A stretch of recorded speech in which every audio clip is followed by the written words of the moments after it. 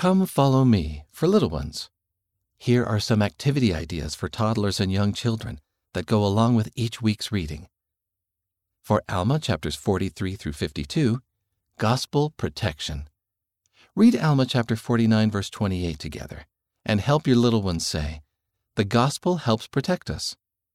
Cut out or draw pictures to represent parts of the gospel, like scriptures, a temple, etc.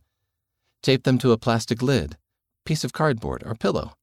Then use it as a shield.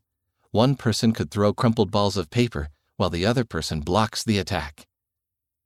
For Alma, chapters 53 through 63, Be brave and trust God.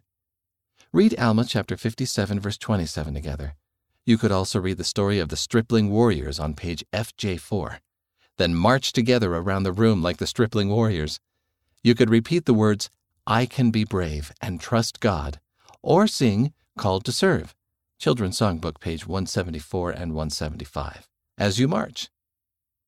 For Helaman, chapters 1 through 6, I Can Be Strong. Read Helaman chapter 5, verse 12 together, and help your little ones say, "Jesus Christ can help me be strong." Make 2 piles on a table, a pile of torn pieces of paper and a pile of small stones. Let your children try to blow the paper and stones away. Testify that Jesus is strong like the stones. He can help us be strong too. For Helaman chapters 7 through 12, I Will Listen. Read Helaman chapter 11, verse 18 together, and help your little ones say, "I will listen to the prophets and apostles."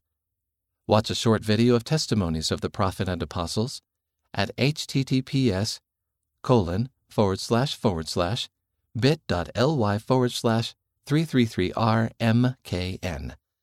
Teach your children the name of each person who speaks.